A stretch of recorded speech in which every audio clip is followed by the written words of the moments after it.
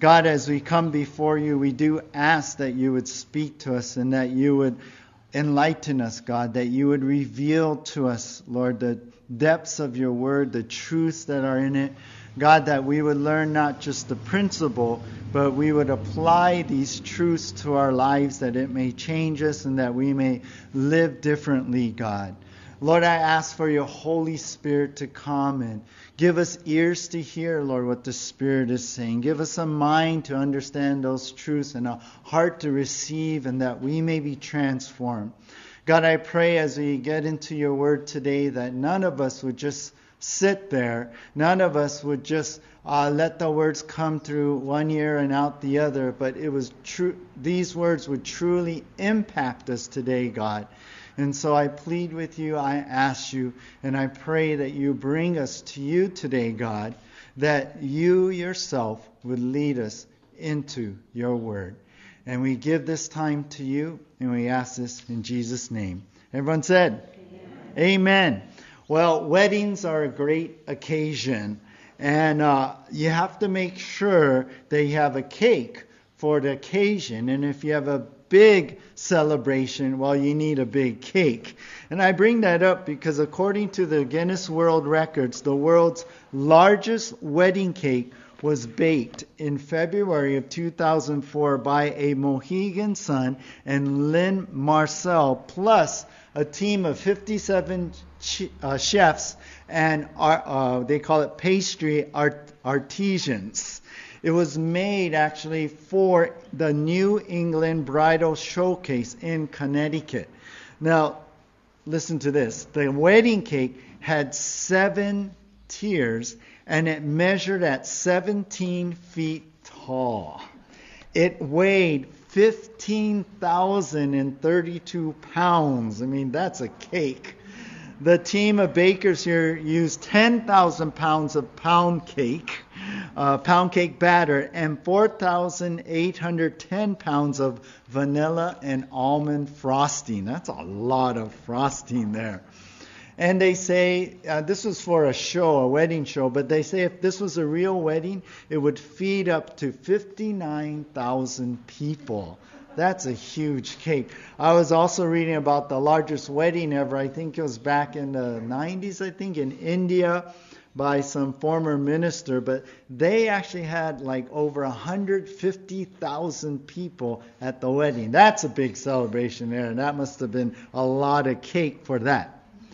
Well, there's going to be a big celebration coming in the future. And it's right before the return of Jesus Christ. All heaven is going to break out in this huge celebration, huge worship over God's coming triumph over evil and the end of the power of the Antichrist and Satan. And you know what? That celebration even includes a wedding, the marriage of the Lamb, the marriage supper of the Lamb. So, today we're going to look at Revelation chapter 19, and I've titled our message, The Celebration of All Time. It's going to be the biggest one. It's going to be the greatest one. The celebration of all time. And we're going to be looking at Revelation chapter 19 from verse 1 through 10. I'm excited to get into this chapter because we're going to be getting into the return of Jesus Christ. But we're not going to get to that just yet. That'll be next week. But today is this super great, awesome celebration. And our outline and what we're going to see is this. Number 1, the hallelujahs from heaven. Number 2, the wedding in heaven. And number 3, the declaration of heaven. So that's the 3 main things we're going to be seeing here in our passage from verse 1 through 10. So, again, the title, The Celebration of All Time. And our first heading here, and the first thing we're going to see, is the hallelujahs from heaven. The hallelujahs from heaven. Now, if you're taking notes, we're going to be covering verses 1 through 6. 1 through 6 in this section. But first of all, let's take a look at the first 2 verses of chapter 19. Revelation 19, beginning here, verse 1. After this, I heard what seemed to be the loud voice of a great multitude in heaven crying out, Hallelujah! Salvation and glory and power belong to our God. Verse 2, for his judgments are true and just. For he has judged a great prostitute who corrupted the earth with her immorality and has avenged on her the blood of his servants. All right, we'll stop right there. Now we begin with, again, John the Apostle. He's writing this. He's writing the book of Revelation, and he's recording what he sees now. He begins here in verse 1, after this he heard. But after what? Well, after the seven-bowl judgments that we saw in chapter 16, after the explanation of world religions and the end and collapse of world religions, when really the Antichrist stands up and makes him the religion of the world, and after chapter 18, the whole financial economic collapse of Babylon. So after all this, John says, I heard. After this comes really, as I mentioned, a prelude celebration to really the return of Jesus Christ, which we're going to see from verse 11. And again, that's next week. So John writes that after all this, that vision, what was explained to him, he heard what seemed to be a loud voice of a great multitude in heaven. So multitude means thousands and thousands and thousands, just like innumerable. You can't number it. But they're all of them with a loud voice, and this great sound is coming out. Now, who are these? Well, I believe they're angels. I believe it's angels of heaven joining all in, and all the angels. I mean, this is an incredible moment that we're coming to. And so they are crying out in verse 1, Hallelujah, salvation and glory and power belong to our God. They cry, Hallelujah. Now that word, it's a universal word. I mean, you can say that in any language, right? You can say it in Japan, you can say it in Europe and France, and we all understand Hallelujah. It's praise to God. Halle actually means a praise, and then Yah means Yahweh or Lord. So it's like praise the Lord, praise to God, praise to the Lord God. So this loud roar is heard from John as all the angels shout, Hallelujah, Hallelujah. So John hears the hallelujahs from heaven, thus our heading here.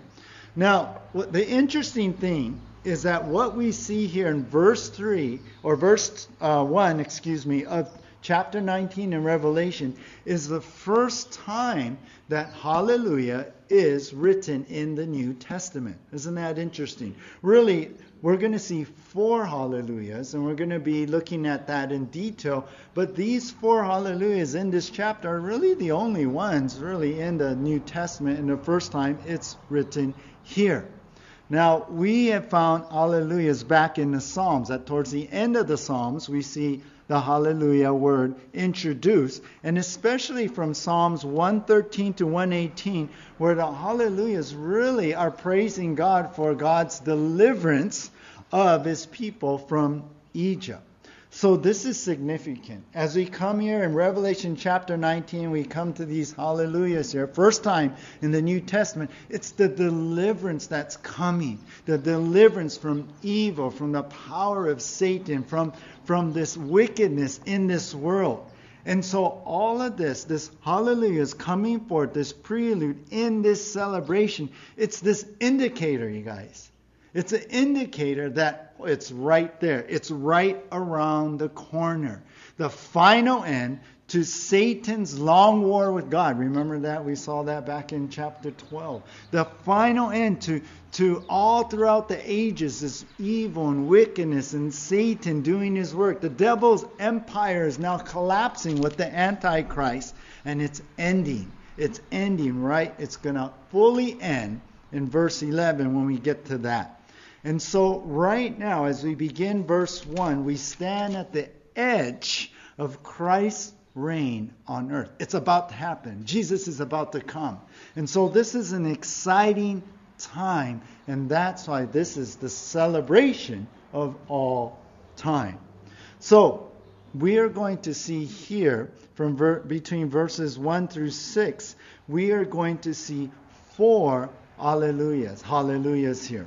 And the first one, number 1, is hallelujah for God's salvation and justice. Number 1 is that.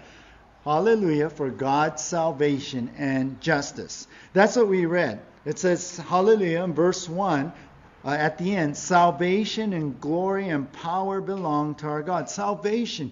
God has brought the salvation. God has brought salvation in Jesus Christ. And I think even in more particular, specifically, that salvation is coming to this world and for believers, that the end of evil is happening. The end of evil is coming. Wickedness. The end of Satan. And it's glory to God. It is God who's doing that. And it is power, the power of God, that are bringing, verse 2, His judgments that are true and just. So we see the salvation of God, and we also see that there's justice that is going to be coming. Justice and judgment upon who? Because God has judged, verse 2, the prostitute. The great prostitute. Who is that? Babylon, right? We've been talking about her. Chapter 17 and 18. The great prostitute who corrupted the earth with her immorality, drawing people away from God, having them worship world religions, and then the Antichrist and not God. This prostitute drawing and enticing and seducing people away from worshiping God and worshiping money and riches. This is the prostitute who corrupted the earth with this immoral deeds. And so God has brought judgment, and also we read in verse 2, has avenged on her the blood of His servants. On her hands is the blood of Christians, the blood of those that were killed for their faith. So God is finally bringing judgment, justice, avengement for those His people that were killed. God is saving us all from evil and Satan. So number 1 is hallelujah for God's salvation and justice. And this judgment falls on Babylon, right? The great Babylon, the Antichrist political system, the Babylon, the religious Babylon, and also the commercial, the economic system. They all have blood on their hands. They all have seduced the world away from God. So finally, we're coming to that point. It's all going to end. Finally, I think, is fulfilled what ultimately God is going to do and what we find in Romans chapter 12, verse 19. You know this verse. It says, Beloved, never avenge yourselves, but leave it to the wrath of God, for it is written, Vengeance is mine, I will repay, says the Lord. And this is the time, this is the final end when God will repay, when retribution comes, when justice and judgment will fall. I was thinking about how in this verse I just showed you, it's not our job, right, to bring the vengeance. It's God's job. And I can get frustrated with how things are going. I can get frustrated with the government. I can get frustrated in this whole time of the pandemic, and certain things are being pushed forth, certain mandates. I can get frustrated. I can see, yes, as there's been a lot of talk that, this is just preparing the way of the Antichrist. And it could be, I balance it out with, we've always been under some sort of government control. It just seems a little more because it's really infringing upon every one of our lives right now. I can get frustrated in that. I can get angry, but this isn't a call, to be hostile and vicious about it. But really what we're seeing today is an indicator that, we're coming to the end. It's an indicator. It's a sign that, the tribulation is around the corner. And with that, we should be glad that means we're going to be home in heaven, right, with Jesus. And with that indicator, you guys, we have to try and reach more for Jesus. Reach more for Jesus. Not be hostile against those who don't know any better, because they're being pulled by Satan. And so I remind you again, the time is coming, and this is the time to reach people for Jesus, not push people away. No matter what they think, no matter what their beliefs are, we are still to reach people for Jesus Christ, because this is an indicator of what's coming in the future. So just as we see this first hallelujah is an indicator that, Christ is about to come.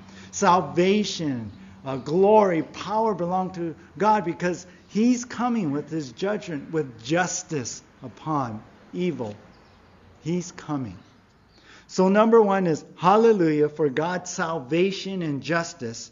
Number 2 now is this. Hallelujah for God's judgment is permanent. This is our second hallelujah, I should say. And it's for God's judgment is permanent. Look at verse 3 now. Verse 3 says here, once more they cried, hallelujah, the smoke from her goes up forever and ever. Now the smoke is coming up from the city's destruction, Babylon's destruction. We saw that in the end of the judgments in chapter 16, the 7 bold judgments. There's an earthquake, there's darkness. An earthquake destroyed many cities. Yeah, it destroyed the whole system and connection all to Babylon. And it could be that there's a real city, I believe. As I mentioned to you, it could be Rome. Some say I believe it's really in Babylon and Iraq. And I think that city is going to be destroyed. This hub, the center of Antichrist worship, the center of this evil financial, economic, commercial system, it's all going down, and that's the judgment. And the smoke, and I think about smoke, I think about what Sodom and Gomorrah, right? And the brimstone that fell and destroyed that city in a moment, in an hour. And with that, the smoke rose up. Well, that's what I think about here. The smoke rose up. And just like Sodom and Gomorrah, you know what? Here it says in verse 3, the smoke from her goes up forever and ever. You know what that means? That means the destruction that happened is irreversible. That it's permanent. That this is it. This is done. God destroyed it all in the bowl judgments, that it would never rise again. So hallelujah said, for God's judgment is permanent. It's done. It's a done deal. Isn't that great to know? That once God comes, and what we're reading, that as things are collapsing when Jesus returns, that's it for evil and wickedness in this world and the power of Satan. And so the second hallelujah is for God's judgment is permanent. John MacArthur put it this way in his commentary: the destruction of the last and most powerful empire in human history marks the end of man's day. It's all changing, you guys. It's all changing. No more the wickedness of even human beings is going to be rampant all over the earth. Know this, that the end to all this craziness we live in today is going to end. I feel like it's like even the darkness is spreading even more like cancer. I feel like it's even getting worse, and people generally, and we've seen this in society, but even more are drifting away from God. Before, it wasn't like that. Right? There was more knowledge. And yeah, there was always still that secular part of society, but it seems like it's spreading even more and more and to more people. The crime, the wickedness in that, the abuse, the evil in that, the killings, the violence, all the pain that those things cause. It's getting worse. But we have this hope. It will come to an end. And it will never be like this forever. Think about that. It'll never be a world like this forever.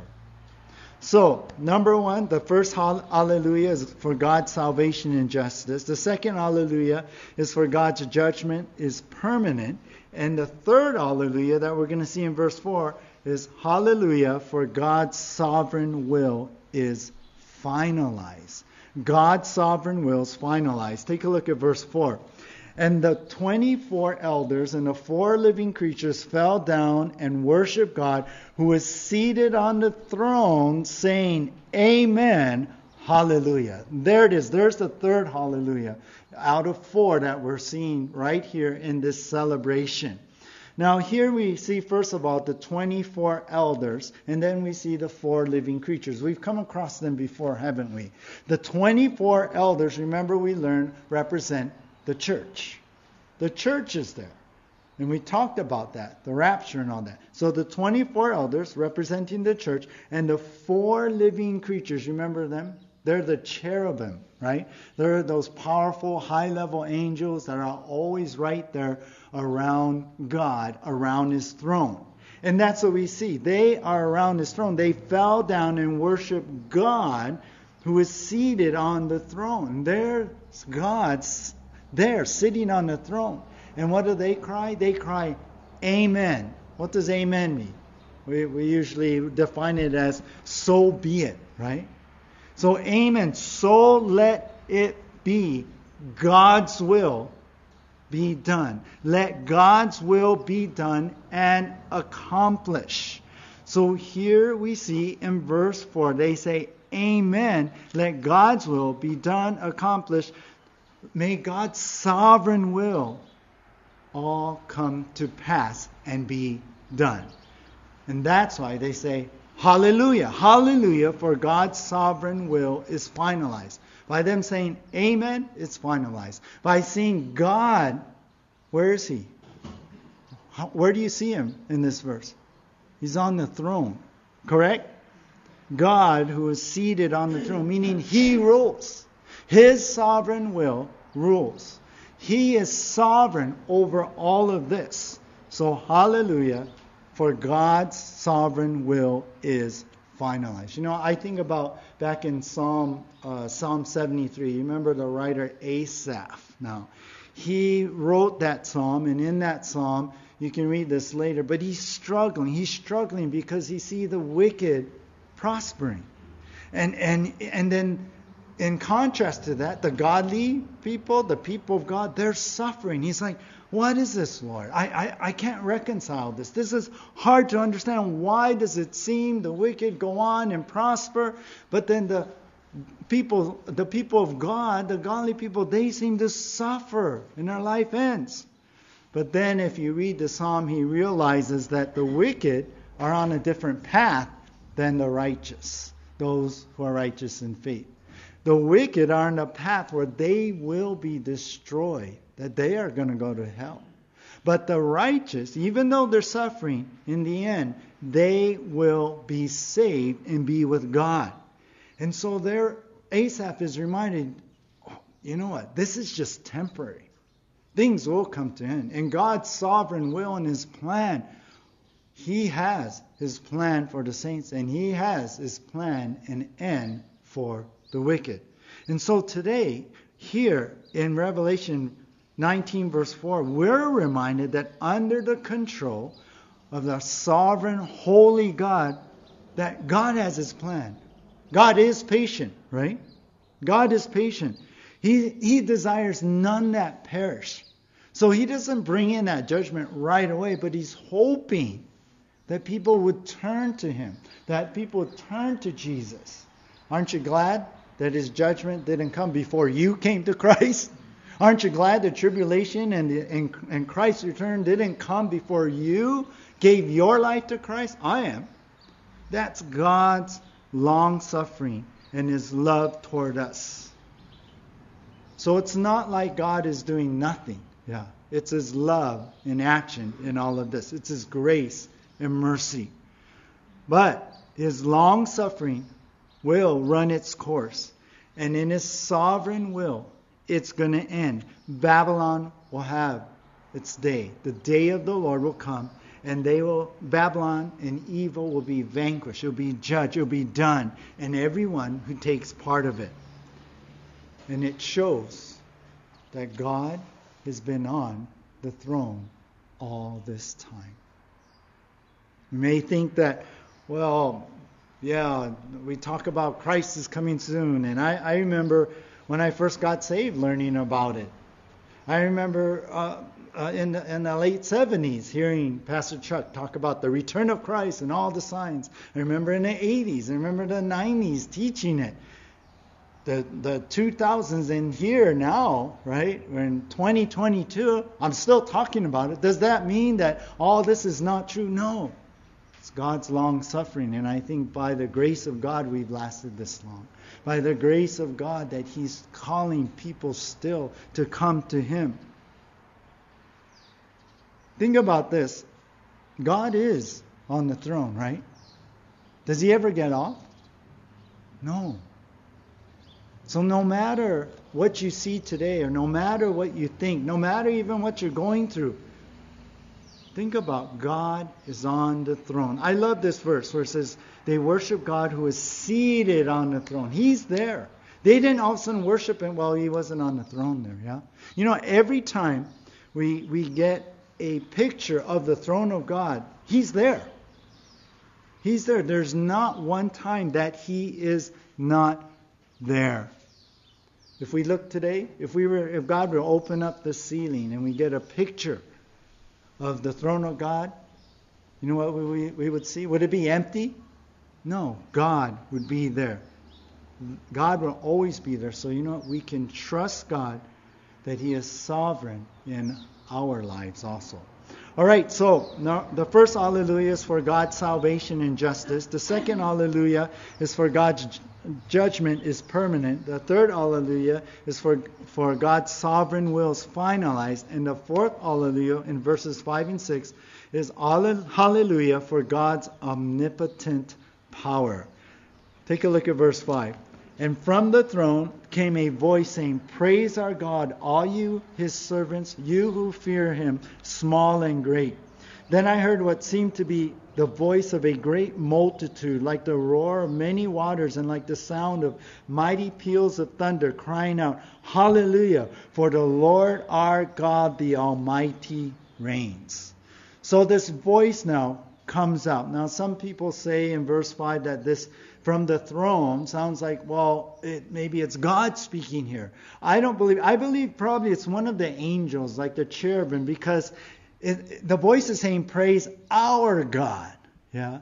So this voice is also praising and worshiping God. So I believe it's one of the cherubim who calls out and says, praise our God, all ye servants, which includes everyone in heaven, the angels, those saved. And when it says small and great, it's just saying, it's a phrase saying everybody, including everybody, every person, angels and believers, everyone in heaven, all of heaven, praise our God. And then John hears what seemed to be a voice of a great multitude. There's that word again. Thousands and thousands and thousands and thousands. Innumerable. And it came out like a roar of many waters, like a giant waterfall or waves crashing, like many waters, and like the sound of mighty peals of thunder. I remember one time the thunder was like right by our house, and you knew it because I could feel the house shake, you know. You ever had that moment? I'm like, oh, it's right there above us, right? Can you imagine what John felt?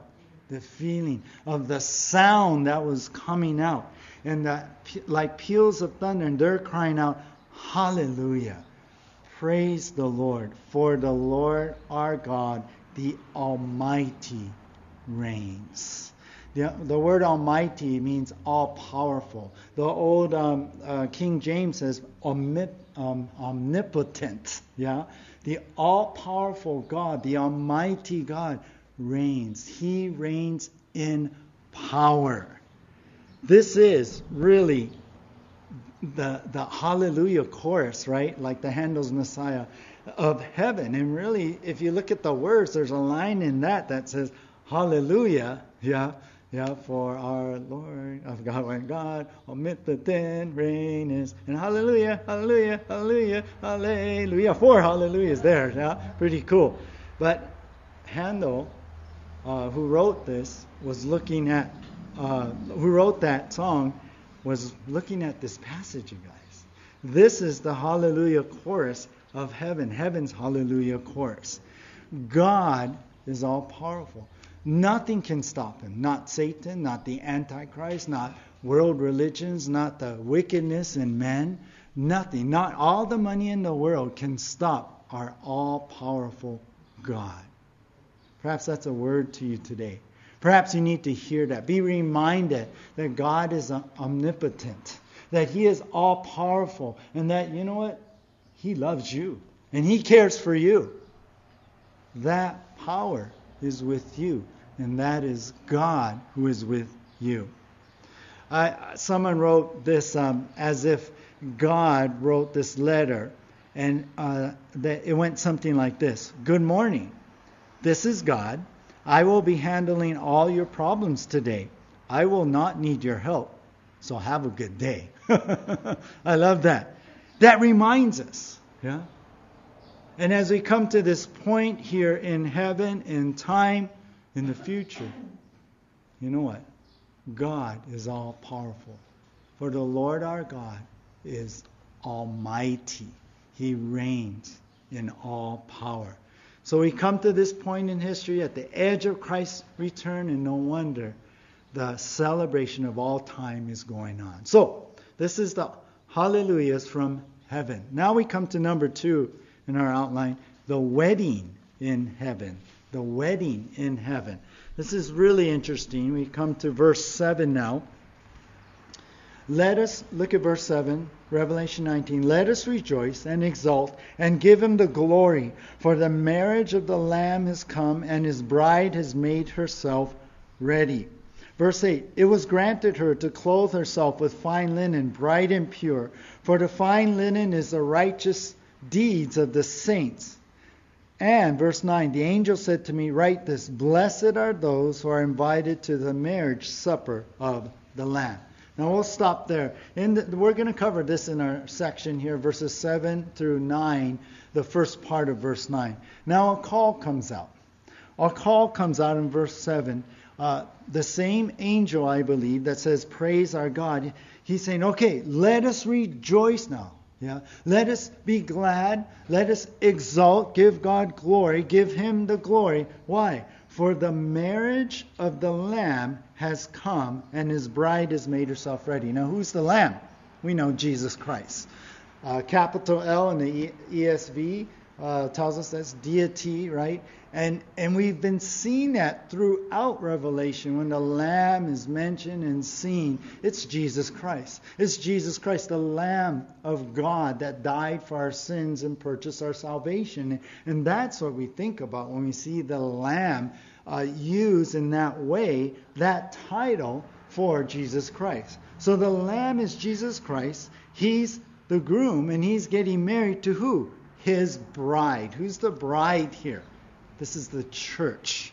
And we learned this in other New Testament passages, but the church is the bride of Christ. And here what we see is the wedding in heaven. The wedding, the bringing together, formal ceremony of Jesus Christ and His church coming together in official, formal way of living together forever in heaven.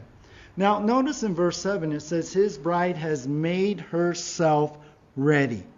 Now, just like in any wedding ceremony that we have here on earth, the bride gets dressed up, right? Makes herself ready for this official ceremony. And that's the idea. The bride has gotten ready for the wedding ceremony. And it says here in verse 8, it was granted, or the word could be given her, to clothe herself with fine linen. Now the fine linen, it's going to be expanded in a moment, but the fine linen, I believe, is the garments of salvation. That it's the garments of salvation, and it's bright and pure. In other words, that speaks about the righteousness of Christ that the church has. So people who belong to the church have been saved. They have salvation now. They have that salvation, and they're clothed with the righteousness of Christ.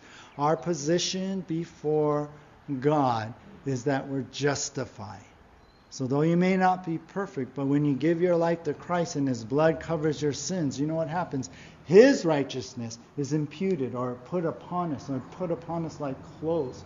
We trade in our filthy rags of sin and failed works, and we put upon what Christ did, His work, and we put upon us the righteousness of Christ. That's why if anything were ever to happen to you, and say you got in an accident and you were to die today, because you are clothed in righteousness, you will go to heaven. You're ready for heaven with that.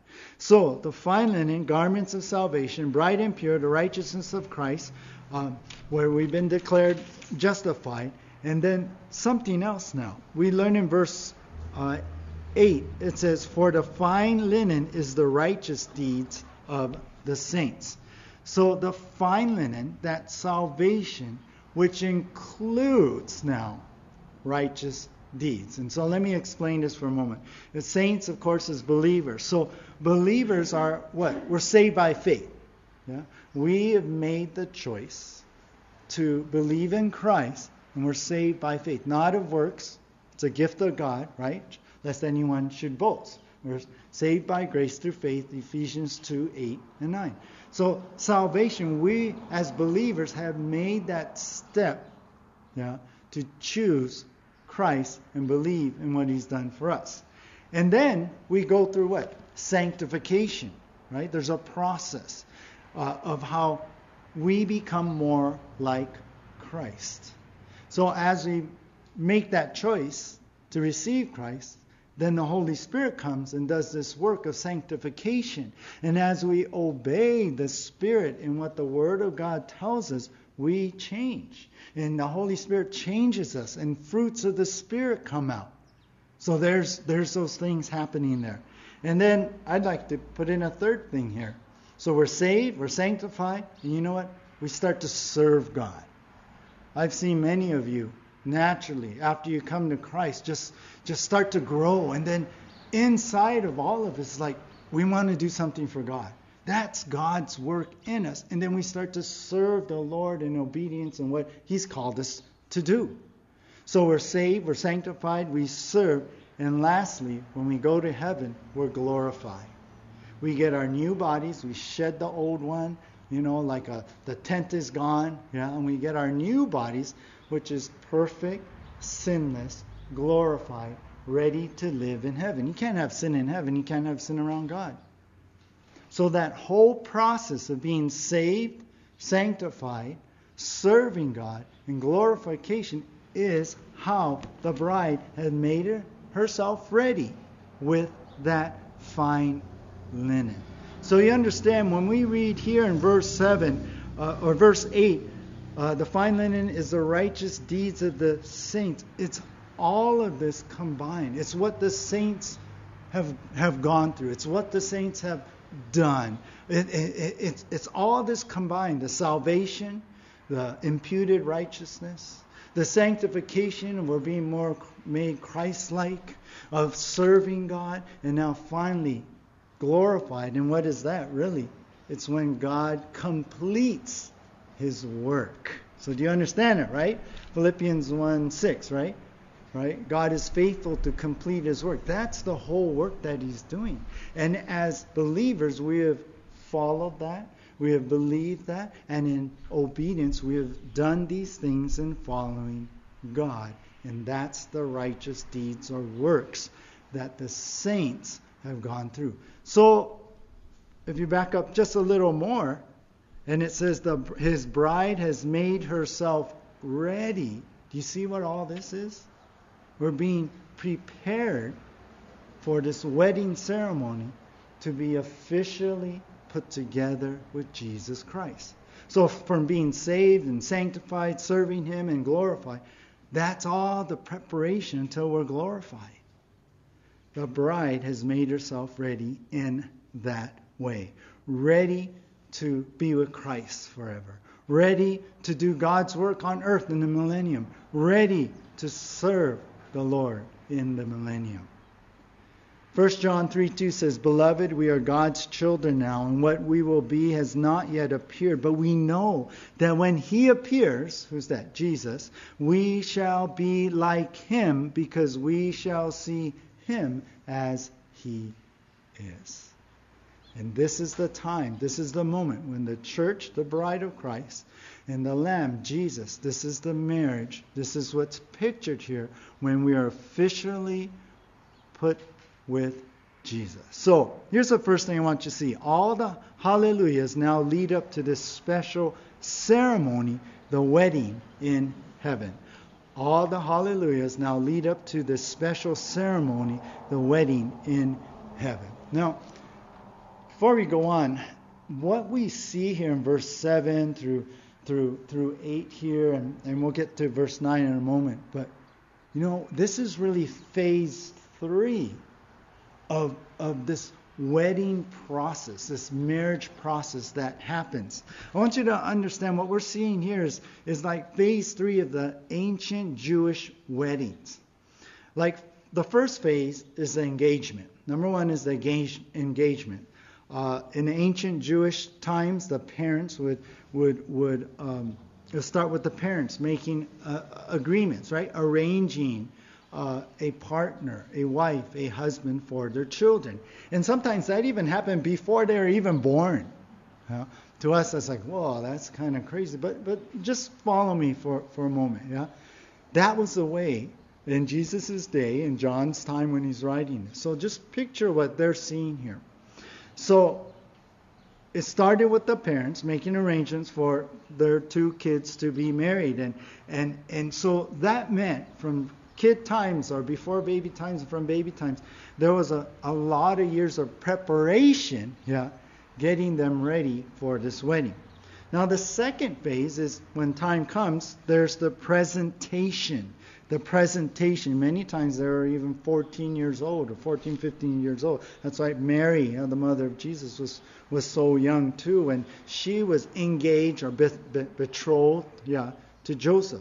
Well, the second phase is a presentation.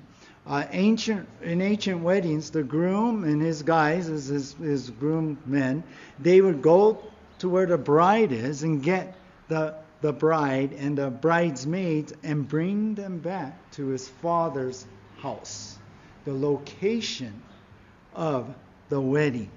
And so there, the bride would be presented, and there was sort of a little celebration with all that, and many times it was about 7 days. So that's interesting there. The third phase is the actual ceremony now.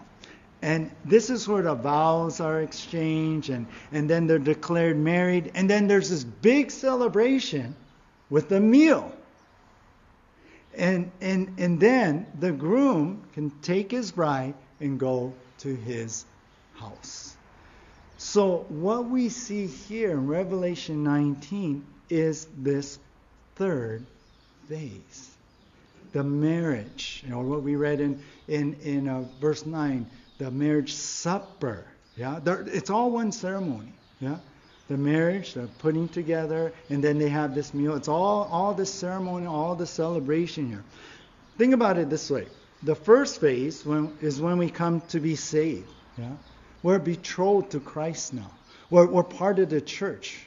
So now we're engaged to be with Christ, and now we're making ourselves ready to be with Christ, right? Through the sanctification and our serving, and the final glorification, when we're all clean and pure and presented. The second phase is the presentation. You know what? I believe that's when the church is raptured, brought home to heaven, presented to the Father, and there's not 7 days, but 7 years of that celebration.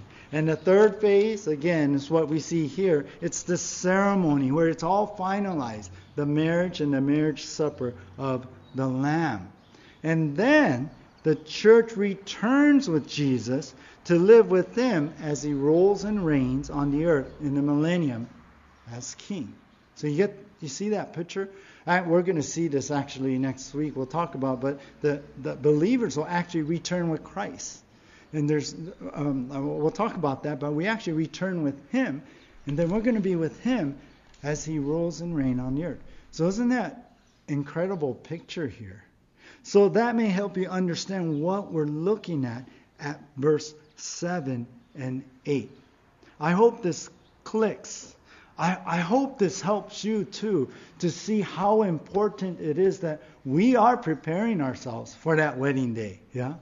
That we are making those plans. I hope that you're doing what you can in this time of sanctification and serving. Yeah? It's part of our preparation to be that bride of Christ and this moment in Revelation chapter 19. You know, one of the things I think about is, remember how in the first communion, when Jesus changed Passover to communion in Matthew chapter 26, you know, after they partook in the bread and the cup, Jesus said in verse 29, I tell you, I will not drink again of the fruit of the vine until that day when I drink it new with you in my Father's kingdom. That's the marriage supper. All right, verse 9. It says, and the angel said to me, write this, blessed are those who are invited to the marriage supper of the Lamb. The marriage supper is still part of that ceremony. So blessed are they. They're blessed to be there. Anyone there at the marriage supper, at the marriage meal, the ceremony, they are blessed to partake in all of that. Now, there's a couple ways to look at this. One way, and I feel like, I'll just give you what I feel like. Blessed are those who are invited, right? So you think about guests here, yeah? Who are these guests? Well, in my studies, I believe that these are the Old Testament saints. They're the guests at the wedding. I believe that it's any of saved Israel in that way. And I believe any of the martyred tribulation saints that are there in heaven at this time. And so I believe they're the guests, that they're separate from the church here. Now understand, by grace we're saved. When we're there, you might think, well, why is there separation? But understand, by grace, Old Testament saints, Israel, they're still there. They're still with God. Matter of fact, we know in the Old Testament, they're more like the wife of God. Right? We've talked about that. And by grace, the tribulation saints are still there, serving God. We read in Revelation 7, verse 15, that they serve day and night in the temple of God there. So, we're blessed because we're part of the church, we're the bride of Christ, but there's still a blessing for the guest list to the Lamb's wedding. But let me say this. We're going to see later in Revelation that when the new earth and the new Jerusalem comes, the new heaven, everyone's going to join in and be the bride. We'll see that, just to kind of trip you up more. But let's just look at it this way, and this is our point. There is blessing for all who are part of the marriage ceremony of the Lamb, and that's Jesus. There's still blessings for everybody. And that's whether you think, well, this is everyone, Israel, tribulation saints, they're still the bride, or how I'm leaning toward there's a separation. There's blessing for all who are part of the marriage ceremony of the Lamb. There's a promised blessing. And I think we have to think about that, especially if you're out there on the fringes spiritually. Especially if maybe you never accepted Christ or given your life over to Him. You know, my daughter, Janaea, is getting married in April. And it's like, oh my gosh. My little baby has grown up. She graduated college in 3 years. Woohoo! Yeah, saved me money. She has her own place. She started her own business. And she's getting married. I'm thinking, what happened to my baby, right? But that's how things go. That's life, right? And in this special moment of her life, I'm not going to miss it. We're not going to miss it. And especially I can't because, well, I'm going to be giving her away. And I'm going to be officiating a wedding too. I wear two hats here. But either way, I will not miss it for the world. But there's something else you don't want to miss. You don't want to miss the marriage of the Lamb. You don't want to miss the marriage supper of the Lamb. You don't want to miss this wedding ceremony, the wedding in heaven. You don't want to miss that. And you know what? To not miss that means you don't want to miss the rapture. Right? You don't want to miss the rapture. And you don't want to miss giving your heart to Christ and being engaged to Christ. And then when Christ comes and brings his bride for the presentation, that's the rapture. You don't want to miss the rapture.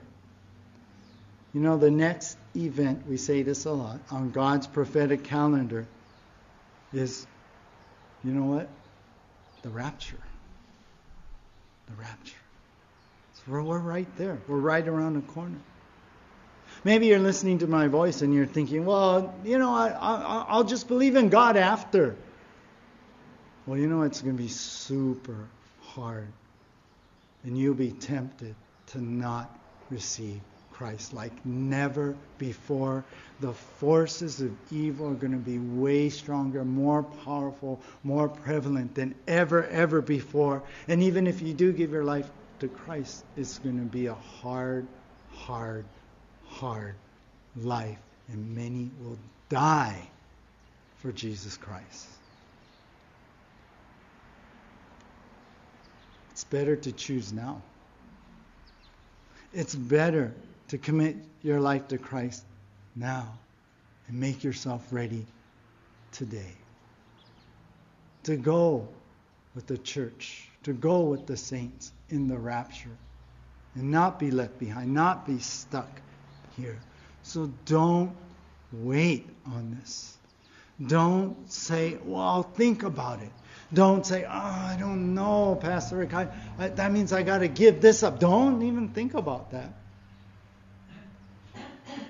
Understand what God is saying right now and calling you to. You don't want to miss the rapture, and you don't want to miss the wedding. You don't want to miss the celebration of all time. Well, come to our third heading, the declaration of heaven. We've seen the hallelujahs from heaven, the wedding in heaven, now the declaration of heaven. We'll finish up here. Starting in verse 9, the second part. And he said to me, these are the true words of God. Then I fell down, verse 10, at his feet to worship him. But he said to me, you must not do that. I am a fellow servant with you and your brothers who hold to the testimony of Jesus. Worship God. For the testimony of Jesus is the spirit of prophecy.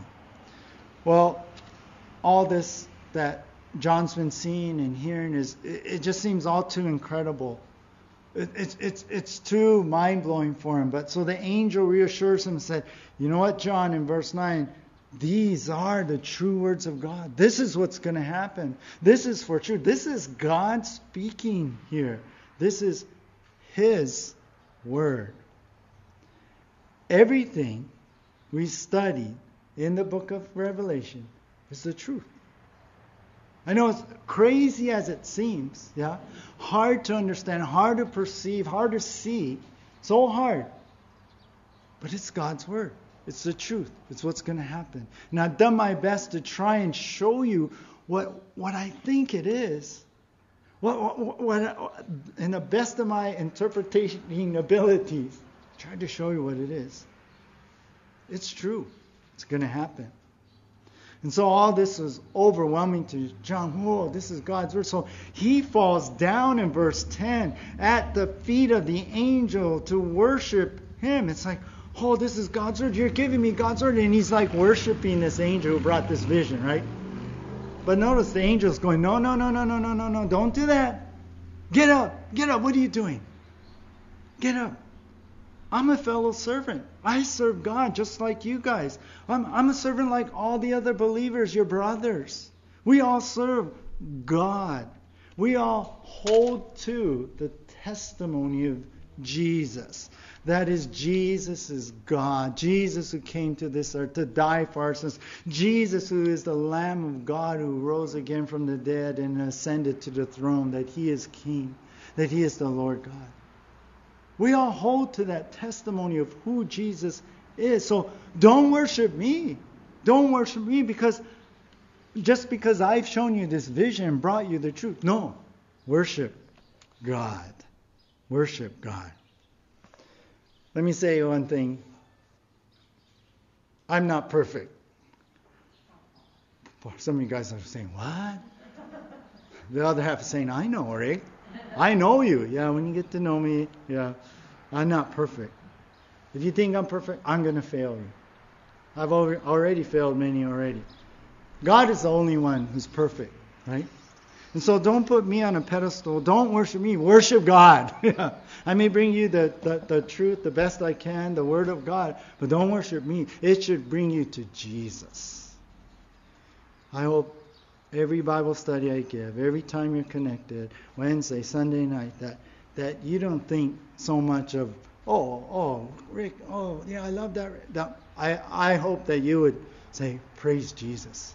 Thank you, Jesus. Thank you for who you are. Thank you for your word. Thank you for speaking to me. 1 Thessalonians 5 says that we should esteem or respect your spiritual leaders, but not worship them. And so the angel saying the same thing. And then he says, and I think this is one of the best, awesome words in the book of Revelation. He says, at the end of verse 10, for the testimony of Jesus is the spirit of prophecy.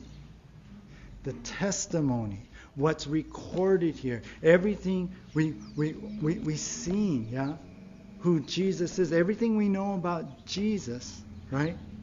That's what the prophecy is about. The message, the prophecy, everything in the book of Revelation is for Jesus. It's about Jesus. And this is the declaration coming from heaven. The prophecies in Revelation, it's all about Jesus. It's all about Jesus. Quickly turn over to John, the Gospel of John, chapter 5. And you look at verse 39 here. I know we're running out of time, but we'll wrap it up real quick. John chapter 5, verse 39, it says, you search the scriptures because you think that in them you have eternal life, and it is they that bear witness of me. The scriptures bear witness of Jesus. So our last point is this. All that has been said and all that has been shown in these visions point to Jesus. John Walvoord said this. This means that prophecy at its very heart is designed to unfold the beauty the beauty and loveliness of our Lord and Savior Jesus Christ. I love that. I love that. So, yes, what we're looking at, we're going to be in heaven. We're going to be there one day. There's going to be wedding, but it's not all about that. Yeah, it's all about being with Jesus. The hallelujahs, the wedding, the declaration from Genesis to Revelation. Jesus is the point. Jesus is the one. God sent him to save you and to save us. And you know what? Jesus is the only one who can. He's the only one. That's why we call out to him, right? That's why we close our prayers and say, in Jesus' name. He's the important one. He's the one we call out to. I'll close with this. Right before they entered the grocery store, the mother stopped to tell her 4-year-old and instructed him, now, we are not going to buy any chocolate chip cookies. So don't even ask. Well, the little boy did good riding in the shopping cart until they entered the cookie aisle. He turned to his mother and asked, Mommy, can I have some chocolate chip cookies, please? Well, the mother replied, I told you not to ask. You're not going to get any at all. So they continued shopping, but the mother, in searching for the last particular item, ended up back in the cookie aisle. And the little boy again pleaded with his mom, Mommy, please, can I get chocolate chip cookies? The mother replied, I told you already you cannot. Finally, they're in line at the checkout, and the boy decided to try one more time. He shouted in his loudest voice, in the name of Jesus, may I have some chocolate chip cookies? Well, everyone laughed. Some even applauded. And well, when they made their way out of the store, due to the generosity of other shoppers, the little boy and his mother left with 23 boxes of chocolate chip cookies. Jesus does make a difference in your life.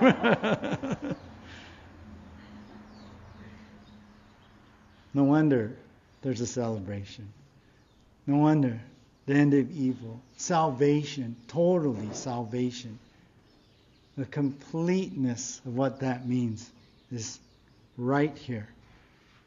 No wonder Jesus is exalted. And no wonder there is the celebration of all time. Let's pray. Lord, Jesus, we bow to you right now. And God, we want to make everything about you. Not about us. Not about our desires or what we hope we can have in life. But primarily, God, in our heart, we want to love you. We want to make it about nothing else but you, Jesus. So forgive us, Lord. We're sorry for wandering, for not making you everything. But Lord, we want you truly, as we're brought back to this point through your word, to focus on you. Your Holy Spirit has been moving. I pray for anyone who's wandering, who hasn't received you, who is compromising in their life, God, that they would return, that they would come and accept you.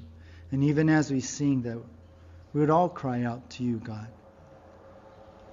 and have you be the most important person in our life, and that we would make you everything. In Jesus' name, amen. Let's all stand.